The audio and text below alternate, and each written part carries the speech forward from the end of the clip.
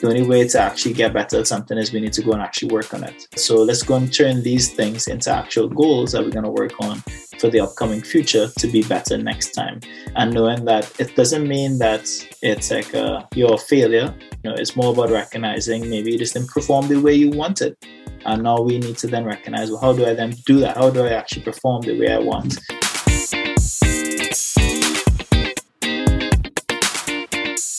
Hello, everybody. Welcome to another episode of the Mental Golf Show. As always, I'm your host, Josh Nichols, and on today's episode, we have Kai Laird. He is a certified mental performance consultant.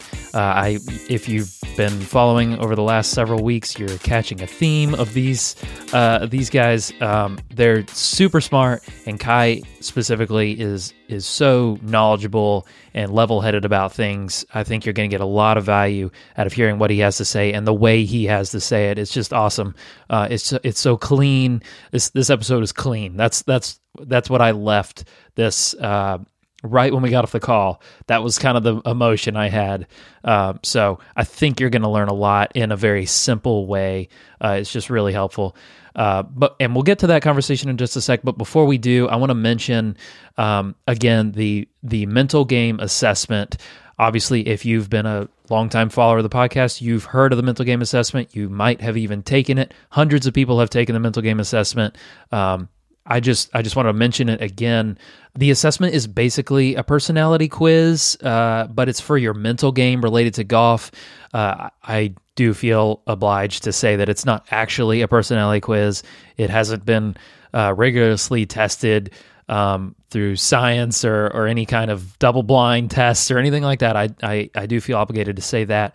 But it's basically a personality test for golf. Once you take the assessment, I will make your personal assessment report. I hand do all of them, and I'll send it back to you.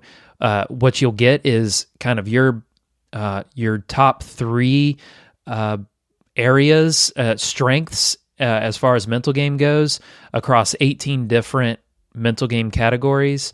And you'll also see your area in most need of improvement, and some kind of quick advice of like, in general, if this is a thing you struggle with, this is something you can try. So it's just a great little quick snapshot of your mental game based on your input across over 100 statements. So it's a pretty good snapshot. I do have a backlog of these assessments that I need to send out. I need to get to work on them. So if you've done it in the past and you haven't got your report back, just be patient. I'll get it to you someday. There's been a ton of people taking it, so that's a good problem to have. But the link to the mental game assessment will be in the show notes, front and center. It'll be right below Kai Laird's links to his stuff. So I got to put him priority, and then right below that'll be the mental game assessment. So I highly encourage you to go take that. It's just a great free resource. It takes about 15 minutes. So go do that. Okay, let's get into this conversation with Kai Laird.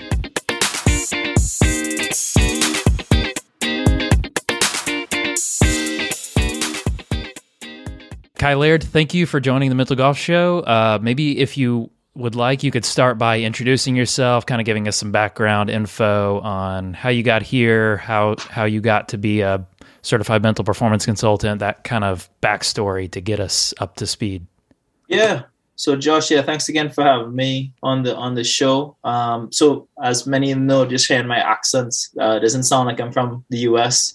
I was born and raised Twin Islands of Trinidad and Tobago. So for those who are just like me, I'm not the best at geography. If you think right above South America, it's the first set of islands that starts the chain of the Caribbean working its way up to the US. So I was born and raised there, and played a variety of different sports. Golf was one of them. I played for a couple of years. My grandmother was a great golfer, so she got me into it. But fell in love with other sports like soccer that I played predominantly, hockey and swimming.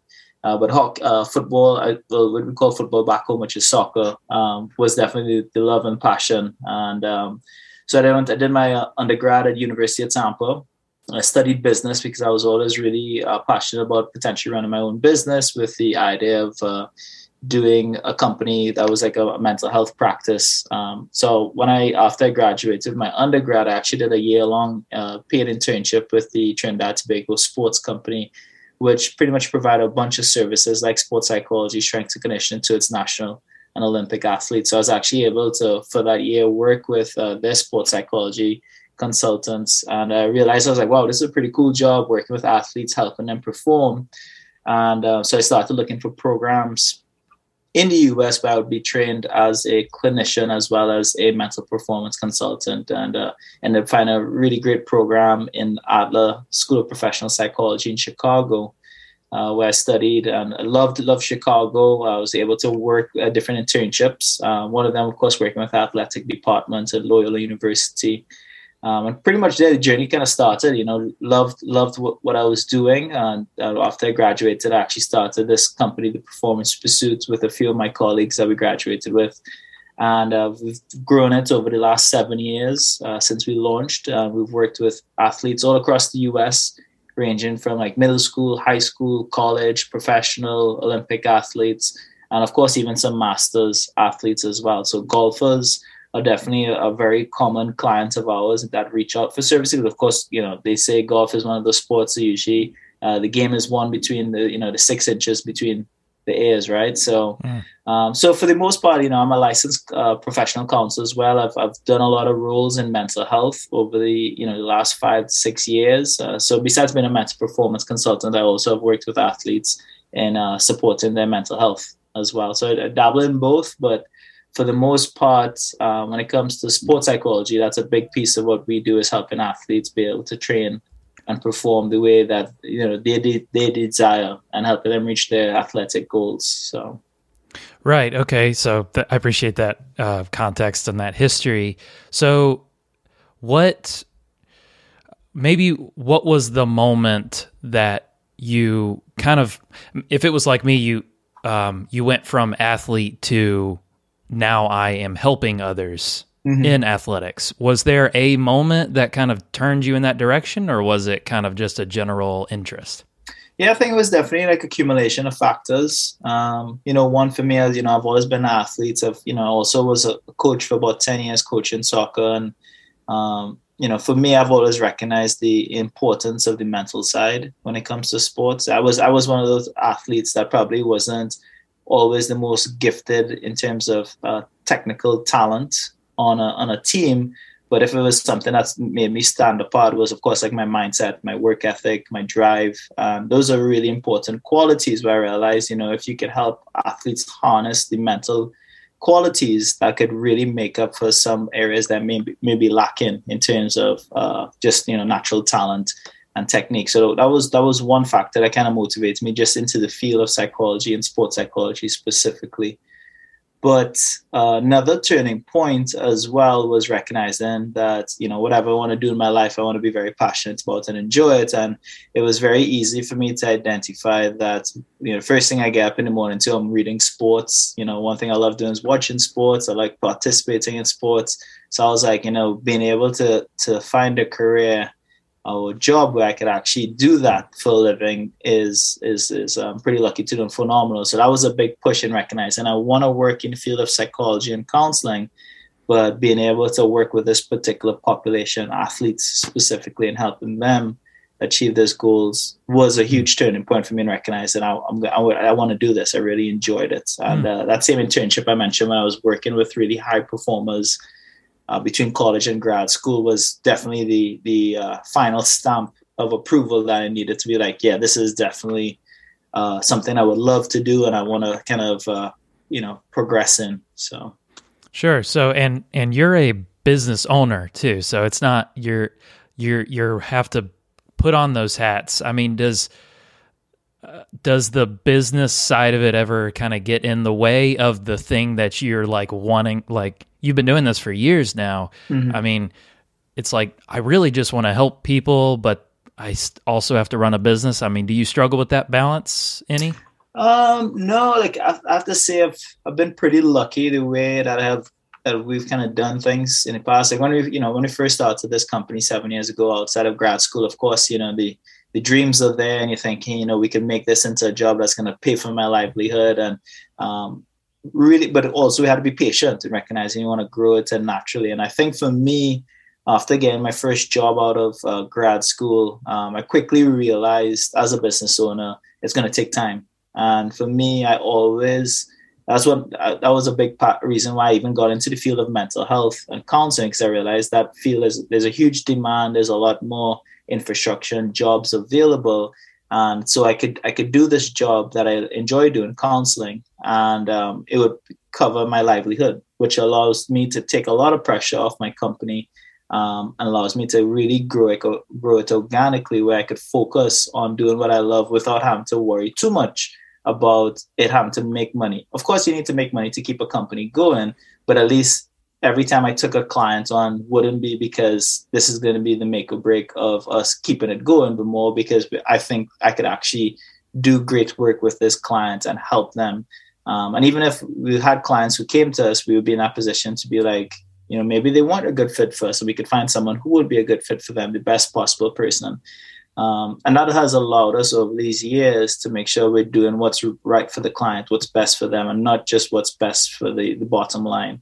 And also with that in mind, has allowed me to also bring people on, knowing that I could kind of spread the clients, knowing that this is not something that I'm doing just to keep the lights on in the company, but more that I could actually give opportunities to other people to actually have that same experience working with athletes and doing what they love. So that's, for me, it's been really rewarding for us to be able to be a successful business, but also do it in the right way, where we're not just looking at the bottom line and just doing what's right for the client, but also what's right for the business in terms of making sure we're being fiscally responsible as well. Sure. Yeah, that's excellent. I mean, I would love to work for you. It sounds amazing. You sound great. So I guess maybe to jump back just a bit, mm-hmm. when, you're a CMPC, as I mentioned, mm-hmm. And what was was that just an obvious, I need to do that to further my career? It's just a no-brainer step? Or was there like a real, I know what I will learn if I do this, and I desire to learn what this will facilitate? What was the motivation for CMPC, and what value does it still give you now? Yeah, I think it's kind of funny enough that, when I first actually even pursued the certification, it wasn't even called CMPC. It just used to be called like a certified sports and performance psychology consultant. So for me, I'm a person who, I do a lot of planning. Anything I make decisions, and I make sure it's fully vetted, and I know, like, I've checked all the boxes. This makes the most sense for what I'm doing before I invest in it. And when I was looking at grad school and that year-long internship in preparation for grad school, coming from the islands of Trinidad and Tobago, a big piece that I've always recognized is that when people come back home after doing their studies, they usually get all the certification or training that allows you to show, like, hey, I'm qualified to do this. I just didn't go and get a master's degree and I'm going to try to be like, say that I'm the most qualified person, but I want to make sure whatever I'm doing it to the best possible capability, and making sure I'm doing all the right things for the field as well, to make sure it's well represented in terms of what I'm doing. So doing that research, and speaking to colleagues as well, that was something I was really recommended in terms of, if you want to get into the field and you want to kind of stand apart, getting a certification within the field like that would really help with adding an extra layer of credibility. And so for me, that was part of when I was doing my research in graduate programs, looking for a program that would allow me, one, to give me the training and hours I needed, mentorship for, one, counseling, but also for the CMPC. And that's how I found the program that I did. And, it's a great program in Chicago, Adler University, that really helped kind of allow me, when I left grad school, I already had it. And it gave me, now I could actually go out and just do what I love, knowing that I was fully trained and certified in doing it. And now looking, and I have 7 years, I started, back in 2015 when I got certified. And fast forward now, sometimes you still have that conversation with even big, like, people who've been in the field for a long time, who ask, like, maybe don't really see it as necessary, and there's always that question. But I think for me, that helps with that. And I promote the CMPC in terms, because I know like now it's being heavily recognized by the NCAA, all major professional sports organizations, particularly in the US, like the NFL, NBA, MLB, even the USOC, Olympic Committee of the US. They're all looking at us like that as a preference. They're looking for people who have that. And I think it's good because it shows that they've, these particular individuals have gone through the mentorship, they have gone through the training, and it's almost like that gold stamp showing that, they have at least a baseline level of experience and mentorship in the field. Doesn't mean that everybody is great or like that they're going to have any faults, but it just shows at least there is some level of criteria already met. And I think for me, what it has provided opportunities in different ways, working in academia and mentoring other professionals who want to do that. So I think it's definitely been hugely valuable to get that certification for numerous reasons. And it's even one of the criteria that we do use now for even our company in terms of when we're bringing people on. It's a requirement because we definitely want to continue to promote the field of sports psychology, and knowing that that's one of the things you need to do is that to have that certification. I think if you want to be able to do those particular things within the field to show that credibility. Yeah, well said. Well said. It's definitely important to have learned that, and also it's important as a client knowing who I'm talking to has been through this before. Yeah, and it's something I'm pursuing as a thought experiment. I want to go that direction. I haven't yet, and I think it's something I want to do. But so hearing from people like you, it definitely puts another pebble in that bucket. So let's left turn into practical, for the listener, questions that they can learn from now that we've kind of laid the groundwork of who you are, your expertise, that kind of thing. So in your 7 years, and maybe you can be just thinking of golfers specifically, or maybe performers, athletes in general, what's kind of a super common thing that you hear from people that come to you or your other coaches that you have under you? This is what I'm struggling with. This is what I need help with. This is as specific or as vague as you want to get. What do you hear in common scenarios?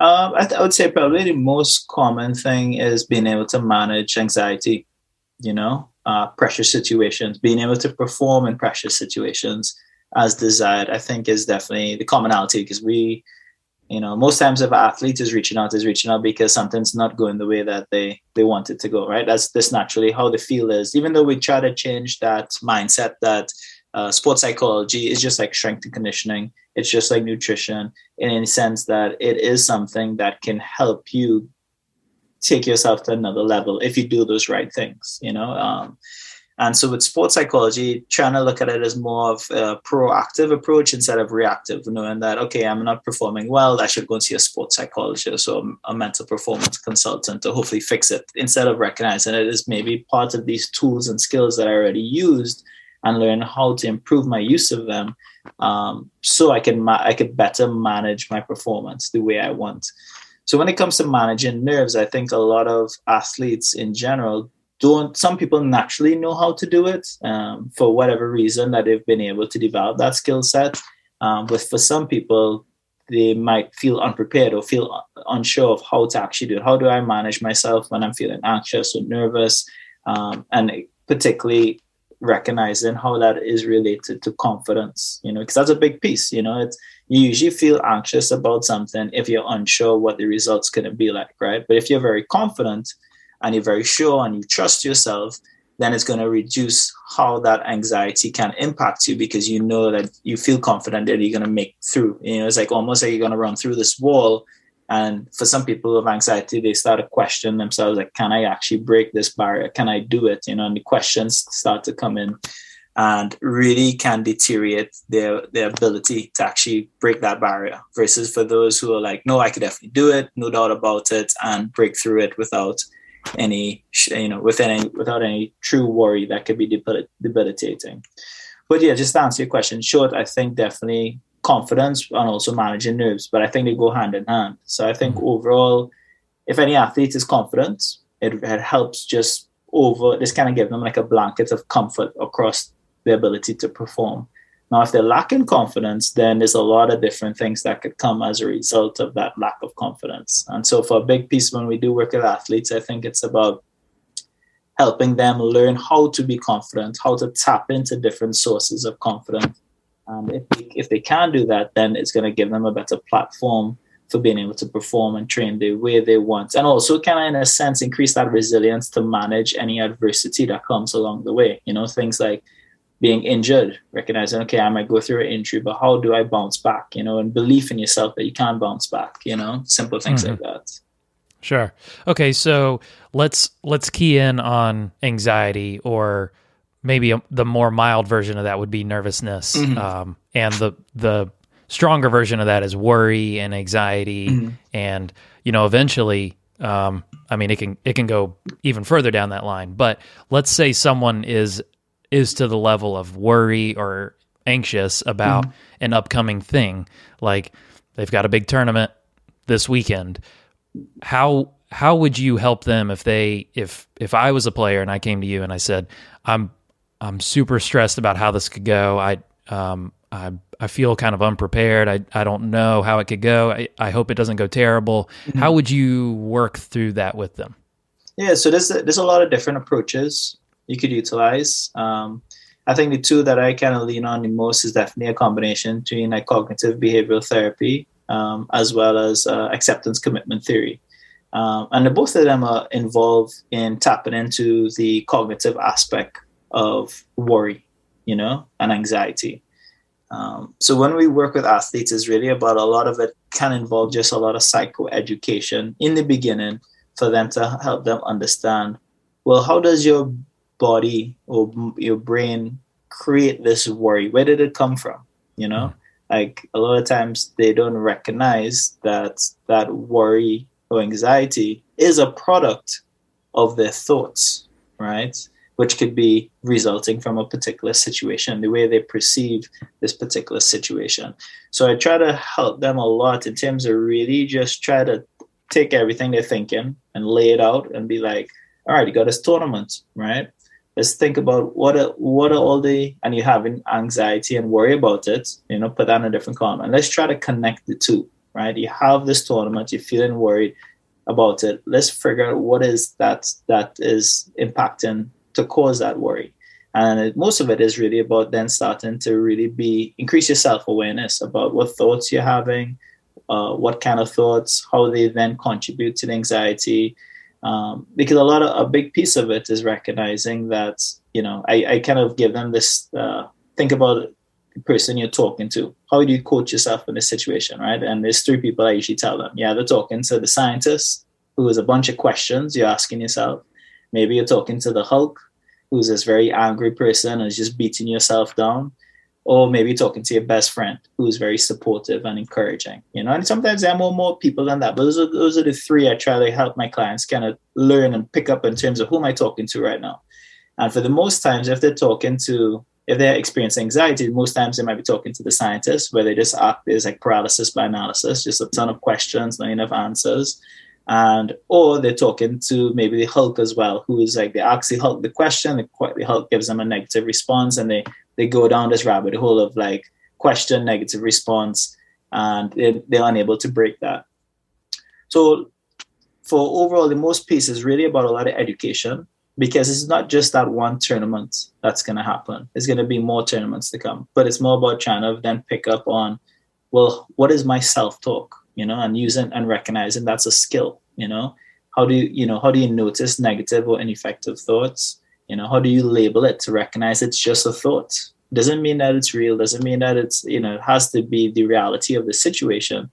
But then recognizing, how do I actively reframe it, to be more effective? How do I channel in that best friend, that support, to recognize I could have these doubts, but at the same time, I'm going to end it on a positive note, to recognize that you can do this. You've been preparing for this. So that's a big piece. Of course, self-talk, that's one of the skills we teach. And And other things too is just like, mental preparation, recognize things like mental imagery, seeing yourself being successful, managing the nerves, the things that you are worrying about, and also goal setting is probably another big one, because a big part too is that if you're worried about something, it's because you have an expectation about that thing and you're unsure. Same thing, back to the confidence. You're unsure if you're going to be successful in that situation. So let's try to think about what are the goals you're setting for yourself. Are you setting it very outcome based, or is there some process involved in? Are you thinking about mastery? Are you thinking about just using this as an opportunity to get better and not as an opportunity to evaluate yourself? So I think it's, when it comes to that, it's many different approaches you could use for an athlete, but it really kind of depends of where they're at already. Because you might have someone who has really good self-talk, but they're just really worried about this tournament because they really have really high expectations of themselves. So it might be a little unrealistic. So we try to change the focus of what they're looking at, about this tournament. You might have someone who is, has really good goals, but they just naturally, their self-talk in competitive situations might not be the best, and they feel anxious and they don't know how to manage that anxiety, especially if it's somatic anxiety. So it's a multifaceted approach when it comes to that, but it really depends at the end of the day what they're kind of going through and trying to figure out, well, which approach is going to be best for that individual and what they're kind of going through. Anyone listening, just rewind back and just listen to that over and over and over. That was excellent. That was so good. So you mentioned at the top either cognitive behavioral therapy or what? What was the other one you mentioned? It was like abbreviated as acceptance commitment theory, which is ACT. Okay. That one is more of like a kind of mindfulness approach where it's really about recognizing that thoughts are just thoughts, feelings are just feelings, and being able to accept it, that's what they are. I'm not trying to then use it as a true definition or a label on anything. So like you could be accepting that, what I feel, I'm having the feeling that I'm nervous about this upcoming tournament, but I know that if I do X, Y, and Z, I can make through and do well, So it's about accepting that it's a thought, and thoughts are just thoughts, feelings are just feelings, and let that train go by. Don't sit on it and just let it manifest into everything you're thinking about, and just accepting that's what it is, So there's so many different aspects to that, but I kind of fluctuate between the two because it really kind of depends on the situation, what is going to be helpful for that individual. But that's a very common, I guess, theoretical orientation a lot of people use is acceptance commitment theory, for sure. That's great. So you've mentioned awareness several times. How do you teach awareness to a client or a student or a player? Is it a practical go sit down for 8 minutes and focus on your breath, or is it a kind of a moment by moment throughout the day kind of awareness? How do you go about, and obviously mileage varies for every person, but how do you go about teaching mindfulness, teaching awareness to clients? Yeah, so one of the first things that we do with clients that, I have found to be very crucial in the beginning stages of working with a new client is that first session where we do what we call like our intake session, where we're trying to learn a lot more about what the athlete has been going through, their current experience, and just their conceptualization of what they kind of perceive as what's maybe stopping them from performing or training the way that they want. And so part of that, of course, is some general questions. We also do implement a assessment as well that helps the athlete evaluate themselves in terms of particular skills they would use as an athlete. Things like, the goal setting, the motivation, the self-talk, the mental imagery, ability to manage nervousness, attention control. And so they complete this assessment on themselves, rating themselves with a variety of different questions and responses. And it gives us those results, which is a quick snapshot pretty much of how they use particular skills and their own competence or even confidence in using particular skills. And what that does is really kind of give us a good conceptualization of what that client is going through, and increase that awareness about like, wow, like it seems like your nervousness is directly related to how you talk to yourself, and it also then tied to like your attitude and goal setting. And then if we could increase that self-awareness just from that perspective, that if we improve these particular skills, it's going to help overall and improve. So that's one aspect in terms of self-awareness. We help our clients because we want them to better understand themselves and what are these skills and how these skills impact them if they were to improve upon it. But then if you want to dive into the actual act of self-awareness, that's a little different, right? That's more about training. How do I notice, like, because there's different self-awareness. You have like cognitive awareness, you have somatic awareness. So, and they require different skill sets. So for instance, like when we're doing like a CBT or ACT and helping a client learn to improve their self-talk, before you can change anything, you have to be very aware of when it's happening and what it looks like, and that's like one of the first, it's like a 3-step I use. It's called notice, name, and neutralize. So in order to before you even name and neutralize, you got to notice your thoughts, when they happen, what do they look like, before you then actually name it, and then you neutralize it. So a big part we do with noticing is sometimes you could just do some mindfulness techniques where maybe you're just sitting in a room by yourself for like a minute and just practicing some breathing and trying to just focus on your breathing. And as soon as your mind shifts away from your breathing, recognizing that and just bringing it back to your breathing. And that's a part of what we call like attention control, recognizing how do I train my attention to stay on a particular focus point and recognize when it drifts away, how do I bring it back? And if you could do certain things like that confidently for a longer period of time, then you recognize that you have the ability to recognize when your attention shifts to other things that might not be as effective. So there's like one example of you could improve like your awareness. Sometimes we do stuff like self-talk logs. So we give them a log to be able to, for them to write down maybe certain activating events, how those then transpire to some thoughts, experience, and then the emotions, and try to pick up on particular patterns that they may experience. So that's another form of trying to help develop self-awareness. So there's a lot of different things. Breathing, if you recognize, well, I'm feeling really muscle tension in particular areas, or my heart rate's increasing, sweatiness of the palms, somatic signs of anxiety, then you recognize, okay, I got to pick up on these signs and recognize maybe I'm actually working myself up in this situation. And then how do I then help manage that? So there's a lot. Like I said, it's one of those ones too. It's not like, one right answer. It kind of depends on what you're looking to improve upon when it comes to self-awareness. For sure. So you briefly mentioned it, the notice, name, neutralize as a form of, well, I'll let you explain it. The noticing obviously is the awareness, is the,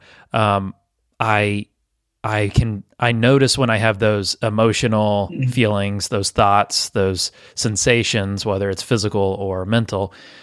But then the next step is naming it and then neutralizing it. Maybe just explain that. What do you mean? Yeah. So for the big part, like when we work with clients on self-awareness, we kind of focus on that area of noticing. Noticing when I have negative thoughts or ineffective thoughts, noticing when I get anxious or disappointed or angry, noticing just how they're all connected, the situation to the thought, to the feeling, just all those things. And once you kind of feel like, you're able to pick up on that, then a big piece after that, then, related back to CBT and ACT is about then labeling it, being able to identify what is the actual thought that you're having, what is the feeling that you're having because of these situations. And then practicing just labeling it where like, well, I'm feeling kind of nervous about this upcoming tournament because I'm worried about being able to perform in front of my family or coaches, whatever it is, and recognize that's just a feeling. I'm feeling that, and because I'm thinking about this. So being able to then label it for what it is and then recognize, well, how do I neutralize it? Can I neutralize it by reframing the situation to recognize that I'm worried about performing in front of people I care about, but I know that if I focus on the things I can control, that I can then do better, or have a successful performance in it. And recognizing that I'm neutralizing it by just maybe cognitively reframing the situation to be more effective. Instead of thinking of other people that I can't control, think about things you can control, and then I tell people too, is like, it's not always about how you start. It's sometimes also how you end, because, when it comes to thoughts, right? If I tell you, don't think about the pink elephant, right? You're going to think about the pink elephant, even though I said, don't think about it. But if I said, don't think about the pink elephant and think more about the purple hippopotamus, right? You might start to not think too much about that, the pink elephant, but now start thinking more about the purple hippopotamus. That's the last thing I said, right? And it's trying to show that sometimes when we have these thoughts, it's not a matter about the negative thought we had. It's more about, how do I change it or reframe it to a more positive aspect and let that be the lasting impact on my mind. And so that's kind of comes down to neutralizing. And you can neutralize things by, adding, like a physical cue, whether it's breathing, stretching, progressive muscle relaxation. Maybe it's just an actual performance cue of something you do when you're warming up. For people like LeBron, actually like Cristiano Ronaldo, the soccer player, he has a cue when he's resetting, when he's about to take a free kick or penalty, right? Everyone will say that he takes a certain amount of steps away from the ball, squares up in it, and he takes like 2 deep breaths, to kind of reset himself and forget about everything he's doing and focus indirectly on what he's going to do. And you see it all the time with like people in basketball, right? Doing free throws, bounce the ball a couple of times, deep breath, exhale, and then go for the shot, So they have those kind of physical cues you could do to kind of help reset your mind and your focus on this particular action you're going to do, while they're also probably rehearsing things in their mind, giving them some, performance cues of something to think about, basketball, again, you're thinking about a free throw, they might say, elbows high, and line it up with your wrist, until you think about those things. And I'm thinking about, this is a game-winning free throw I got to take. Right. Yeah. So you're just trying to pair everything together, to make it effective for the athlete. Yeah, and that brings in the importance of, for golf, a pre-shot routine, post-shot routine, the things that you're physically and mentally doing as you're preparing for a shot. So maybe as a segue into that, with your golf clients, I mean, is there like I asked this because I'm the host, but is there a one size fits all like pre-shot routine that you try to tell everyone, or is there like some general principles that it's like you should be thinking this before a shot, or is it more the player comes to you and says they're struggling, and then you break down the pre-shot routine and say, well, maybe it's because of this that you're struggling? Which direction do you come at it from? I think it's always about trying to, finding something that's going to work, particularly for the athlete, because one size fits all is not going to work for everybody. You know what I mean? And the chance of them using something that doesn't fit well for them is going to happen, right? So you need to make sure that you customize it to that particular athlete. Like I remember one golf athlete I was working with, his pre-shot routine, the way he kind of stepped up to the ball, his words that he would tell himself, which I even use today because it was great words. He would say, it's like splash and turn. And I'm like, he's like talking about trying to like use his club to splash the water, right? And then just turn with it. And that's what he would just tell himself to kind of reset. Wouldn't think about the shot, think about anything else. He would give himself that visual cue of the splash and turn. For some people, it might be simple things where they just, instead of thinking about all of their pre-shot routine steps, they might just think about where they want the ball to go, So instead of analyzing all the actual mechanics of the swing, they're just thinking about just laying it short of the green. You know what I mean? Mm-hmm. And they might just be thinking about that. So no longer thinking about all the steps to the swing, but just thinking about where they want the ball to go. So it really depends on the athlete. But yeah, you always want to find a pre-shot routine that's customized to that particular athlete. Because not even in golf, we use that same terminology for other athletes, and we just call it like a pre-performance routine. What are you doing as that routine? So it becomes like almost automatic, where you don't even have to think about it that much. It's just very natural. This is something you do all the time, Mm-hmm. Yeah, well said. And on that note, something I've read in some research is the best type of, and I think it's like maybe mental target is for it to be narrow and external rather than I guess the opposite would be broad and internal, where all you're thinking about is all the moving parts that create a golf shot. Instead, make your target out external from you. And if you do have some swing feels rather than like technical thoughts, I like splash and turn. It's real simple. You know, some people are like, get deep on the backswing or whatever it is. It's more of a kind of a general feel, but then mostly it's like my target is there and that's where I want the ball to go. That's where I want it to finish. And it's a more athletic mentality to have rather than I need to do this, and Right. Right. So I like the way you're talking about that.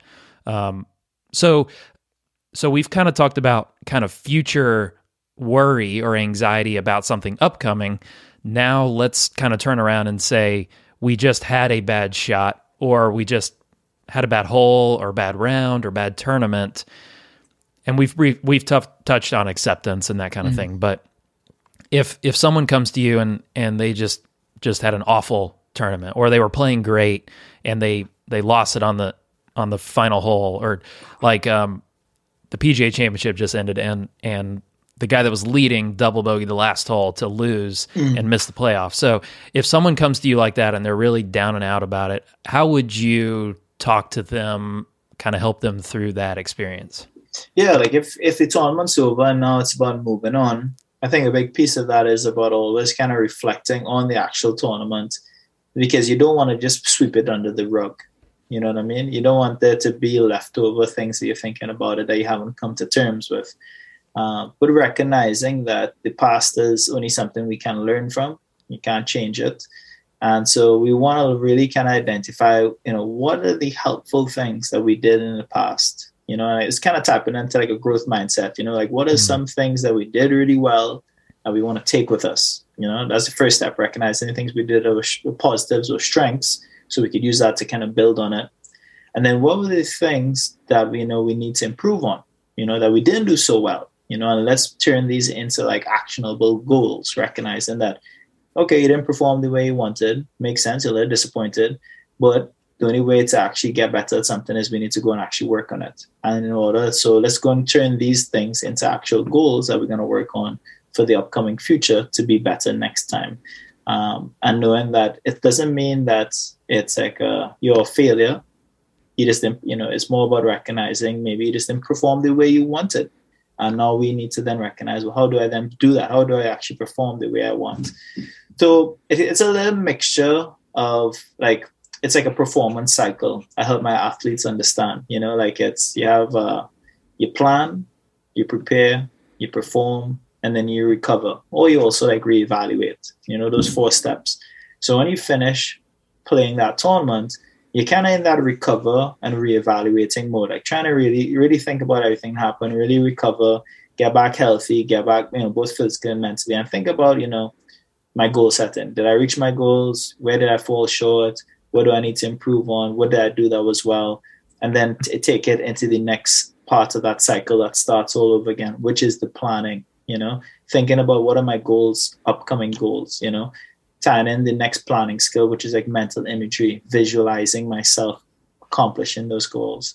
And then as you get closer to the next tournament, then we then dive into more like the preparation skills, like my self-talk, my mental imagery, my energy management, and you're ready to then perform. Because after you do all that, when it's time to perform, now we're just focusing, as you said, on the narrow external, just purely on that performance execution.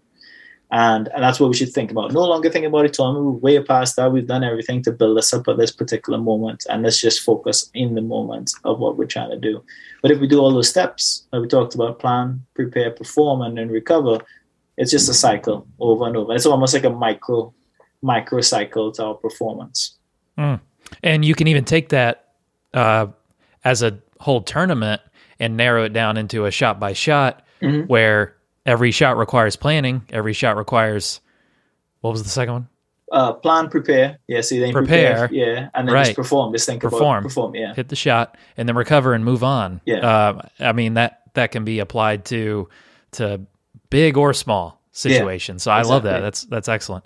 Okay, so as we're wrapping up, I got just a couple more brief questions for you. So there's mental and physical parts of golf and performance in general. Could you narrow it down to a percentage of the importance of the mental game and the importance of the physical game? Like if I said golf is blank percent mental and blank percent physical, what would you say? I would say that the mental is 100%, because I don't think you can do the physical without the mental, know. If you are, then that means you're not really thinking, right? If the physical is 100%. Because they always ask, well, what's most important, mental or physical? But I would like, they're both really important.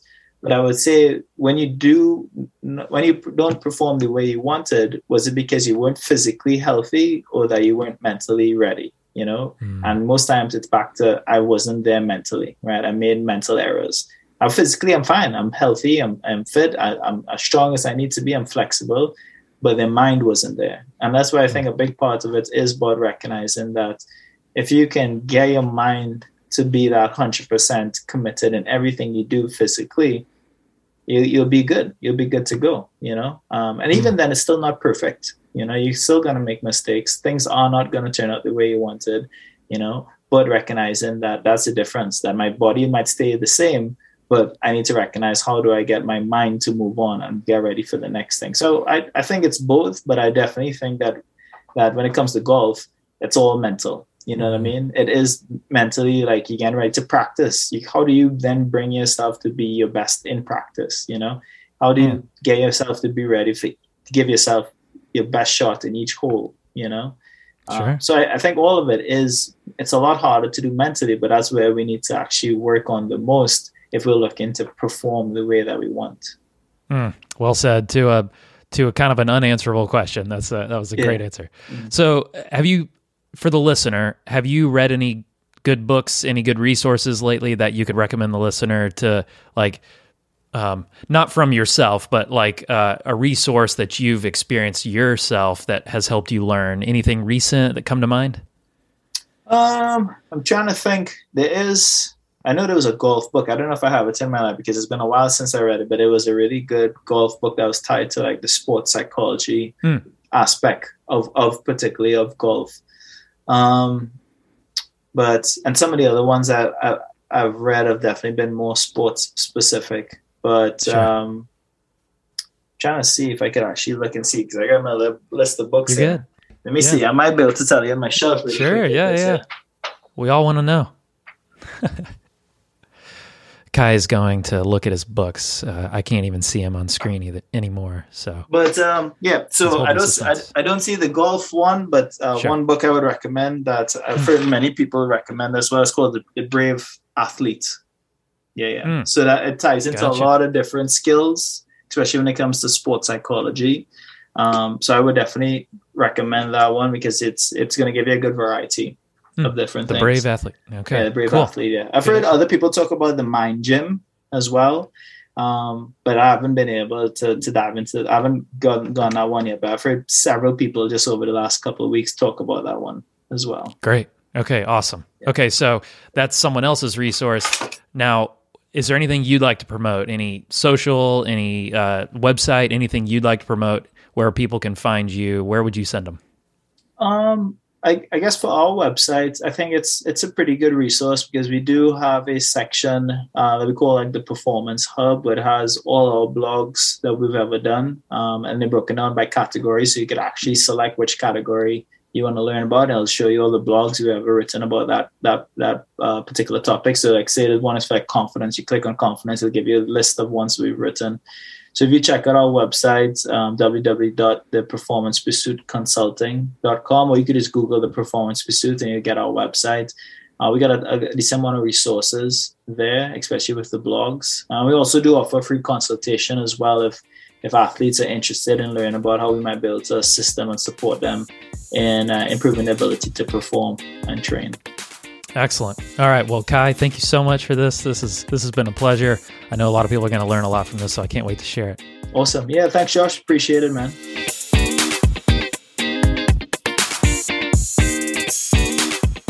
All right, everyone. Hope you enjoyed that conversation with Kai. I know I did. I hope you also think that it was just really clean and simple and just directly applicable and practical. I thought it was just awesome. I know I learned a lot just in talking to him for just that short amount of time. I do feel obliged, as I have been doing recently at the end of these episodes. I should mention that what we say in these episodes, or what you see on the social channels from the Mental Golf Show, is not meant to be psychological help for any deep issues you're going through. If you are encountering anything really deep like that, you should talk to a licensed professional. I think that's really important. We're rounding out, as I'm recording this, we're rounding out Mental Health Awareness Month. So I just want to shout it from the rooftops how important it is to address your mental health. I see a counselor myself. It's something I do to better myself, and I'd be really bummed if I could never see him again, because it's been so helpful for me just talking to someone on a regular basis, just a monthly basis. So for the golf mental game, of course you can work with someone one-on-one in that realm too. And it could be someone like Kai, who sounds amazing and sounds like someone I wish I had known when I was a developing golfer. Or you could work with myself. The link to contact Kai will be in the show notes, and the link to contact me will be in the show notes. If you'd like to work one-on-one with a mental coach, I highly encourage you to go down that route if you're leaning that direction. And of course, you can find links to all of Kai's social media, or you can follow the Mental Golf Show.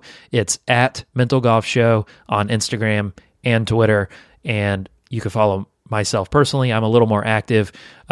It's at Josh Luke Nichols on Instagram and Twitter. Mostly Twitter. I put most of my thoughts there about books I'm reading, thoughts I have, things I learned from people, little snippets from the podcast. I'm trying to be a little more active on the Mental Golf Show side of things, but hopefully more to come with that in the future. Okay, so thanks again to everybody listening to the show, whether you're new here or you've been here since day one. I really appreciate this community. If you've loved this episode and you haven't gone over to Apple Podcasts and given it a rating, what are you doing? Come on, get over there. Come on, go give it the rating. Okay, this has been the Mental Golf Show. I'm Josh Nichols, and I will see you guys next time.